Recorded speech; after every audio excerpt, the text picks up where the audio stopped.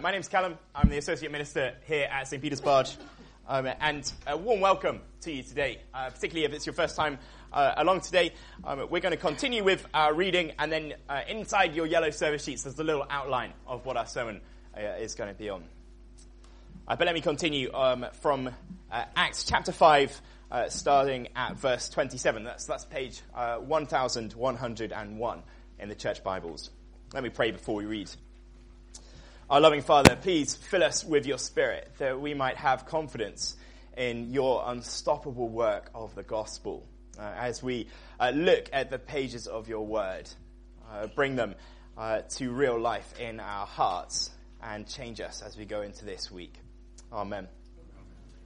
So Acts chapter 5, starting at verse 27. The apostles have just been arrested, released, and then re-arrested. When they had brought them, they set them before the council, and the high priest questioned them, saying, "We strictly charged you not to teach in this name. Yet here you have filled Jerusalem with your teaching, and you intend to bring this man's blood upon us." But Peter and the apostles answered, "We must obey God rather than men. The God of our fathers raised Jesus, whom you killed by hanging him on a tree. God exalted him at his right hand as leader and savior to give repentance to Israel and forgiveness of sins. And we are witnesses to these things, and so is the Holy Spirit, whom God has given to those who obey him." When they heard this, they were enraged and wanted to kill them. But a Pharisee in the council named Gamaliel, a teacher of the law held in honor by all the people, stood up and gave orders to put the men outside for a little while. And he said to them, "Men of Israel, take care what you are about to do with these men. For before these days, Theudas rose up, claiming to be somebody, and a number of men, about 400, joined him. He was killed, and all who followed him were dispersed and came to nothing. After him, Judas the Galilean rose up in the days of the census and drew away some of the people after him. He too perished, and all who followed him were scattered. So in the present case, I tell you, keep away from these men and let them alone. For if this plan or this undertaking is of man, it will fail. But if it's of God, you'll not be able to overthrow them. You might even be found opposing God." So they took his advice, and when they had called in the apostles, they beat them and charged them not to speak in the name of Jesus, and let them go. And then they left the presence of the council, rejoicing that they were counted worthy to suffer dishonor for the name.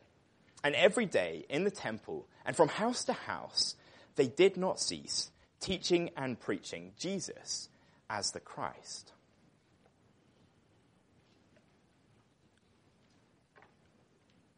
Well, do keep that open in front of you, and do keep the sermon outline in front of you. Well, the England cricket team just went on tour in India, and as of course you can predict the headlines. England cricket team begin tour of India by visiting local orphanage. It was just so sad seeing their desperate little faces, so devoid of hope and sad, said one orphan aged 7 about the England cricket team. Now, that was a good opener until about an hour ago when England kind of rallied, and who knows, the unstoppable force of India may have just met its match in the unstoppable force of Baz Ball, as the England's team style gets known. So, in our passage this morning, we have an unstoppable force. But what actually is it? Luke is showing us in Acts today that God's work is unstoppable. We're picking up back in our series in Acts. The apostles have been teaching the words of Jesus. The Spirit has been empowering them to be the witnesses to the ends of the earth. The church has grown. They are the real deal, the authentic people of God. And through the teaching and preaching of the word, the power of the Spirit has been at work in their lives. And Luke today, in this passage, wants us to have confidence that God is at work in the gospel. That's our first point. Luke begins his gospel saying that he wants his readers to have certainty of the things that have happened, to have confidence. And so he's going to make an orderly account. And Acts is like volume 2 of his work. After Jesus ascends, sends his Holy Spirit, the apostles teach the gospel, the good news that Jesus died for the forgiveness of sins, and that this was God's plan. And here we see just what a radical message this is, because it deals with the question as well of where is God actually working today? Picture it. The apostles have been teaching that God is now at work in everyday people, normal people, through his Holy Spirit. And they've been confirming this message with wonderful signs and wonders. And all throughout Jerusalem, people are beginning to follow Jesus because of the apostles' teaching. So, in those days, if you were part of the religious establishment, the elites, you're going to have some opinions about this movement, aren't you? Because it was the case that God had been at work in the temple. It's where his presence was. And his priests were the all-important workers, mediators who would go into the temple on behalf of God's people, into God's presence, and make sacrifice for sin there. And all the teachers of the law, the scribes, the Sadducees, the Pharisees, they were all part of the religious establishment. All part of it that kept it all going. But Luke is detailing here what's happening. That these small apostles are preaching the weak appearing gospel of the crucified Jesus means that God is no longer working at the temple, but in his people, in the teaching of the apostles. So Luke sort of sets up a bit of a match here. It's the apostles in one corner, it's the temple establishment in the other. Look at verse 17. The high priest rose up. All who were with him, that is, the party of the Sadducees, were filled with jealousy. In verse 18, they arrested the apostles, put them in a public prison. Everyone can see the apostles are now in jail. You can always tell when an institution is sort of losing its way, when its leaders are jealous and determined to squash anyone on any supposed diversion of opinion from the leadership. And the high priest, well, he's the biggest dog around. He's got all the Sadducees with him. They're all filled with jealousy. The high priest rose up, stood up, we could say, and they arrest the apostles. On paper, the high priest, the temple establishment, they're the most powerful guys around. Luke's first readers might have been reading this wondering, well, is this the end of the story? Did the Jesus movement have a good run and then we leave it there? The apostles are in prison. Surely it's the end of God's work in his apostles. But no. Verse 19, during the night, an angel of the Lord opened the prison doors, brought them out, and said, go and stand in the temple and speak to the people all the words of this life. And when they heard this, they entered the temple at daybreak and began to teach. They get a supernatural prison break, released by an angel of the Lord. And they're given the simple instruction, go and stand in the temple and speak to the people the words of this life. So they begin to preach. Jealous high priest, supernatural prison break.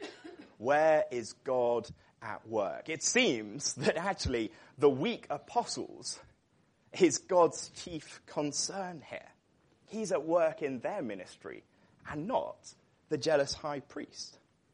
So verse 21, the end of verse 21, when the high priest came, those who were with him, they called together the council and all the senate of the people of Israel and sent to them to the prison to have the prisoners brought to them.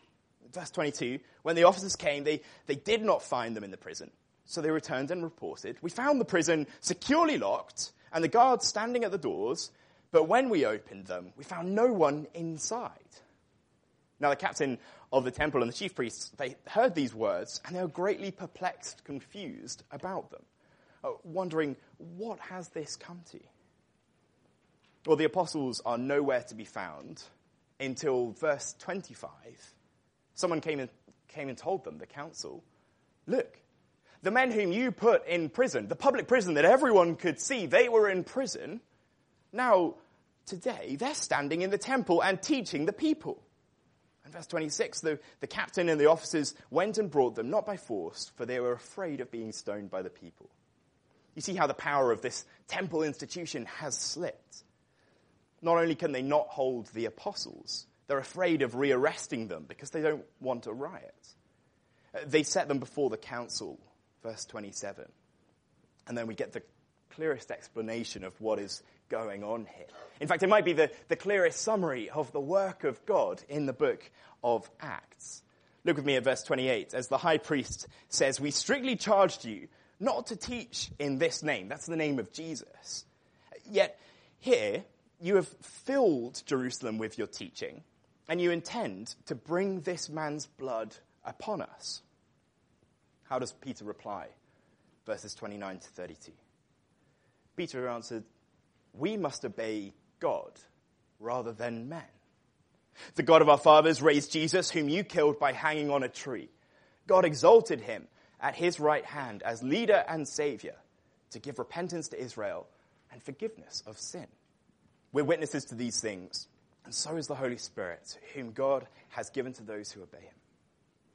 Peter's response is, we can't stop, and we won't stop. We have to obey God rather than you. He's the one who instructed us to be witnesses in Jerusalem. And he's the one who told us to go and stand in the temple and preach. And then he explains the gospel, what the message that they are preaching. God raised Jesus from the dead, whom you killed at the crucifixion. The risen Jesus was exalted at God's right hand. That's talking about Jesus' ascension that we saw earlier in the book. He's now at God's right hand, leader and savior, or ruler and savior, giving repentance to Israel and the forgiveness of sins. Do you see what Peter is doing here? In front of all the temple authorities, all the council, all the high priests, all the Sadducees and Pharisees. He's saying Jesus is the risen king, ruler and savior. And he's giving repentance to Israel and the forgiveness of sins. It means Jesus is king and Jesus is priest. Jesus is great high priest. He is the one giving repentance to all of God's people, who is giving forgiveness of sins. He's made the sacrifice for sin. That means repentance, turning away from sin, is possible. So because of Jesus, Peter is saying, God is no longer at work in the temple, here by the ministry of priests and high priests. His presence isn't even here. Where is it now? Verse 32.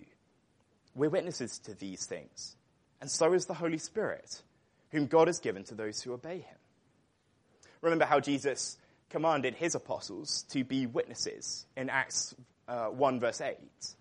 Well, here the Holy Spirit is also a witness and empowers the apostles. He is the one who gives them the boldness that they need to be witnesses. But God only gives his Spirit to those who obey him, to his people.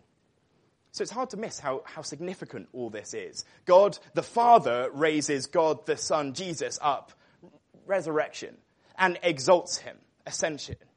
Jesus offers forgiveness of sins. And the Holy Spirit empowers God's people to be witnesses to God the Father and the Son's actions. So the temple leaders aren't just opposing a sort of underground movement, but they're opposing the faithful triune God. Isn't God's word amazing? In a short paragraph, we have the gospel, the Trinity, Jesus being our great priest and king. And this wonderful message of the forgiveness of sins that Peter is preaching here is available for us today. No matter our sin, no matter how much we've messed up, no matter what we've done, Jesus died for sinners, remains just as true for us today as it did back then. He gives repentance, the turning away from sin, and forgiveness, sin completely dealt with, all because of his crucifixion, of being killed on a cross in our place. That is an offer for us today. But let's think about the effect that this would have had on the first readers of Luke's gospel, of the book of Acts. The temple, the high priest, the Sadducees, all the powerful establishment, they're all trying to stop this from happening, to stop people from following Jesus. And it's abundantly clear that God is actually no longer at work in them. And they're filled not with the Holy Spirit, but with jealousy. And later on, verse 33, they are enraged, angered at Peter's defense, and want to kill him. When people think that they are the most powerful, forgetting their place under God, they will be jealous of anything significant happening that they can't control. They simply desire to be at the center of it all. And Luke wants his readers to have confidence that as powerful as the institution of the temple seems, Christians can be confident that actually God is at work not in powerful institutions, but in them, God's people. He is at work in the sharing of God's word, in the sharing of the good news of Jesus. He's at work in the gospel. So it's not the temple where God is at work, but it is the gospel. And in fact, it should be blindingly obvious to us and to Luke's readers. Look at verse 20. In contrast with the high priest standing, the high priest who rose up, standing up, the apostles are told, go and stand in the temple and speak the word of God. It's like God's deliberately placing them at opposition with the high priest. Both of them stood up. But it's the apostles who stand in the temple where God's presence was supposed to be and preach the word. In verse 25, you see the men whom you put in prison are standing in the temple, the supposed heart of the worship of the people of God, where his presence was supposed to dwell, and they're teaching his people. It's almost as if Luke is saying, don't worry about these temple authorities who say you're not supposed to believe in Jesus. These temple authorities, they're not where God's at work. It's actually the apostles. They're standing right there for all to see, spreading the word, teaching God's people. And that's the same work of God is the same here. The same as we'll see throughout the book of Acts. The word spreads from Jerusalem to Judea to Samaria, to the ends of the earth. And that work of God is still going on today. And in fact, we here, 21st century East London, Canary Wharf, we're a testament to this being true. Praise God that the preaching of the word and his work means that we're here together today. And by recording the miraculous release of the apostles, you can see Luke is trying to say, be confident, the apostolic faith, it's legitimate.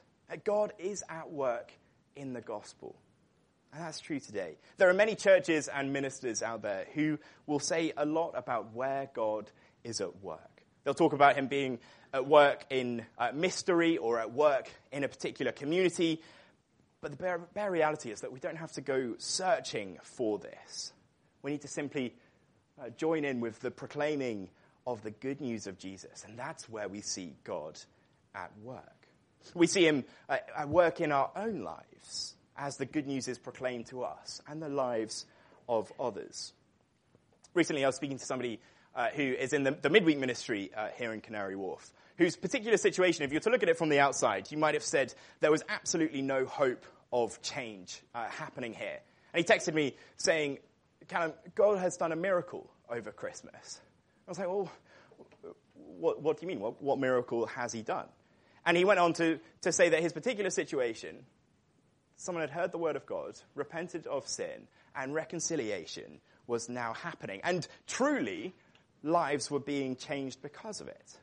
Where once the situation looked hopeless, now there was sort of a true hope and joy. So have confidence. Where is God at work today? God is at work in the gospel. It might leave us with a question, though. What about when we feel weak?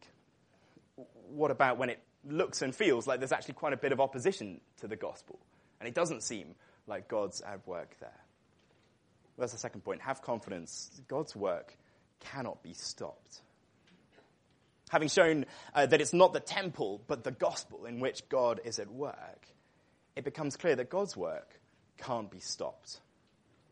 A miraculous prison break helps to confirm this, doesn't it? In verses 19 to 20. During the night, the angel of the Lord opened the prison doors and brought out the apostles, saying, "Go and stand in the temple, speak to the people the words of this life." The apostles, they're broken out of prison. Now, here again, we come to one of these questions that we get when we read the book of Acts. We have to ask, is this normal for all Christians everywhere, or was this a particularly special moment where God is doing something particular? Will everyone, if they are a Christian, find themselves in prison? And will everyone, if they're a Christian, find themselves miraculously broken out by an angel? Well, I think if we were to read just this bit of Acts, we might think so. But in a couple of weeks, we'll look at Stephen, who gets killed for his faith. And in fact, the apostles and early Christians in Acts get imprisoned and opposed all the time. Nearly all of them lose their lives because of their faith in the gospel. And think about places all around the globe where organizations like Open Doors, who we'll hear from soon, support persecuted and oppressed Christians. While it's perfectly possible for God to break them out of prison, it clearly, throughout this world, doesn't seem to be the normal standard. So why does it happen here? Well, I think it's to show as a big signal that God's work cannot be stopped. And try and imprison the apostles, and they get broken out. Maybe we look at our own situation and we're not immediately facing prison for believing in the gospel and for sharing the word of God. But perhaps in your company at work, there's a bit of a don't bring faith here attitude. And that makes us feel a bit nervous about mentioning whether we're a Christian or not. Maybe we've got family members who have just always said, please don't talk about Jesus when you're around us. It's annoying and I don't want to hear it. And so you find yourself always silencing yourself, stepping back from ever sharing anything about the hope that you have in Christ. Well, on the one hand, we can take great encouragement because this passage shows us that God sees great suffering. He knows what is going on. God sees the suffering of our brothers and sisters all around the world. And it's an encouragement because God's work in the gospel can't be stopped. These apostles and their followers will soon face far worse fates than being in prison. And the point is not that God's people will have an easy life, but that his work will carry on. It's sort of like a car going downhill with no brakes. There's no stopping it.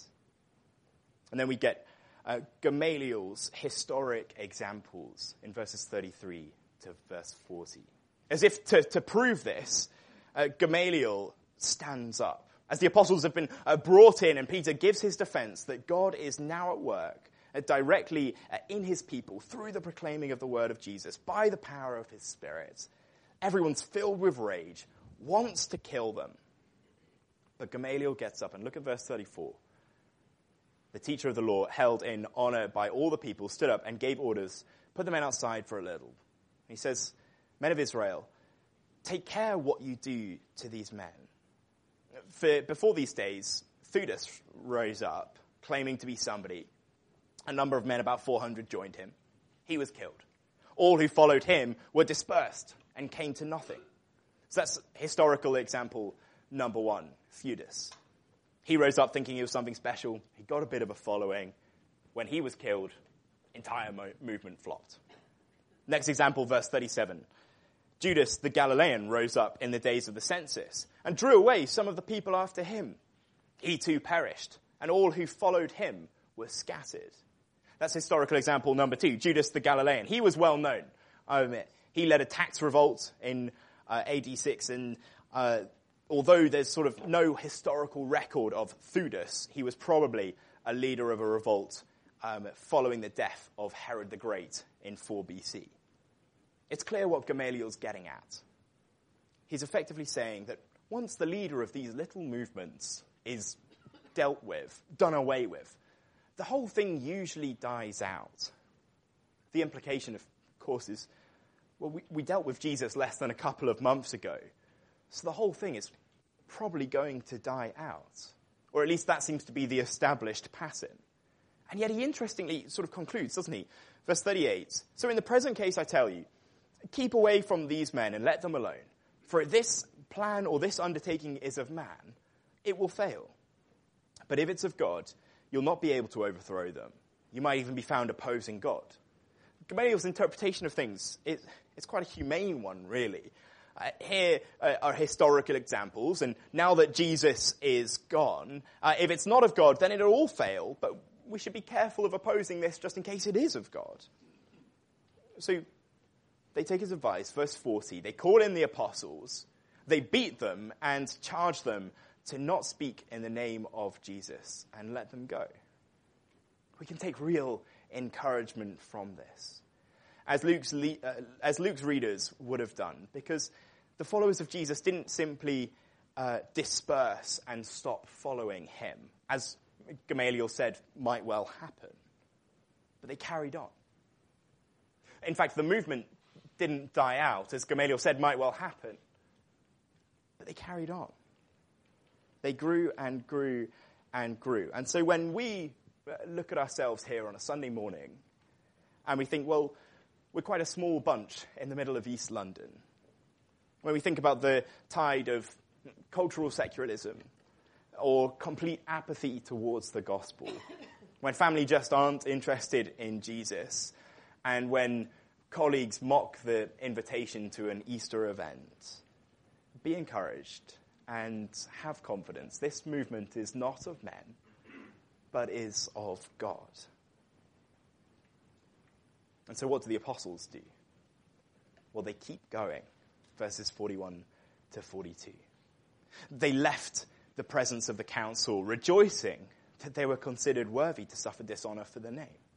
And every day, in the temple from house to house, they did not cease teaching and preaching Jesus as the Christ. They keep going, don't they? And not only that, but they rejoice. It's a strange phrase, that they rejoice that they're counted worthy to suffer dishonor for the name. It means for the name of Jesus. The dishonor is the beating up and charging to be silenced. And they go on from house to house in the temple, teaching and preaching that Jesus is the Christ, the promised Savior and Messiah. I was at the gym the other day, go to quite an old run-down gym that has these weight plates that have sort of rust and the chrome is kind of peeling. As I put a weight on a bar, I managed to slice my finger open slightly. And, blood sort of poured down, and I was like, well, that's kind of the end of that workout, never mind. And I went home. God's work is not like that. A slice in the finger doesn't put a stop to it. And that's quite challenging, isn't it? Because 21st century London, compared to the rest of the world, compared to the rest of history, we can feel so comfortable. We can feel so comfortable today when the suffering that we experience for the sake of the gospel is just a little bit of discomfort compared to so many brothers and sisters around the world who face so much more. But the apostles suffered even more than that, and globally many suffer more than we do. So it's a challenge. Will we take to heart that this movement is not of men, but of God? If we face uncomfortable questions, difficult situations, a bit of pressure at work, will we take confidence that God's work cannot be stopped? But it's also a comfort. God is at work in the gospel. His work can't be stopped. So we might feel small. We might feel weak. We might feel scared. But no matter the opposition, he won't be stopped. So what will this confidence look like for you? What will keeping going look like for you? Maybe this week you ask for God's help to just be 1 or 2 more degrees bold than you were last week. Maybe you pray that God would give you the opportunity to share the gospel this week and give you the strength to actually take it because you missed an opportunity last week. Maybe the colleague that you've chatted to about Jesus once or twice, you say this week, the best way to get answers about Jesus is to really look at Jesus for yourself. Why don't we meet up and read one of these eyewitness accounts of Jesus' life together? God is at work in the gospel, not in temple authorities, but the sharing of his word. People have always opposed and tried to stop it, but his work cannot be stopped. And so we've got great cause for rejoicing, as these first apostles did, when we do face opposition for it. Because what we're doing is joining in with God's work, joining in with the sharing of his name. We're going to pause for just a moment and reflect on these things, and then we'll continue our service in prayer.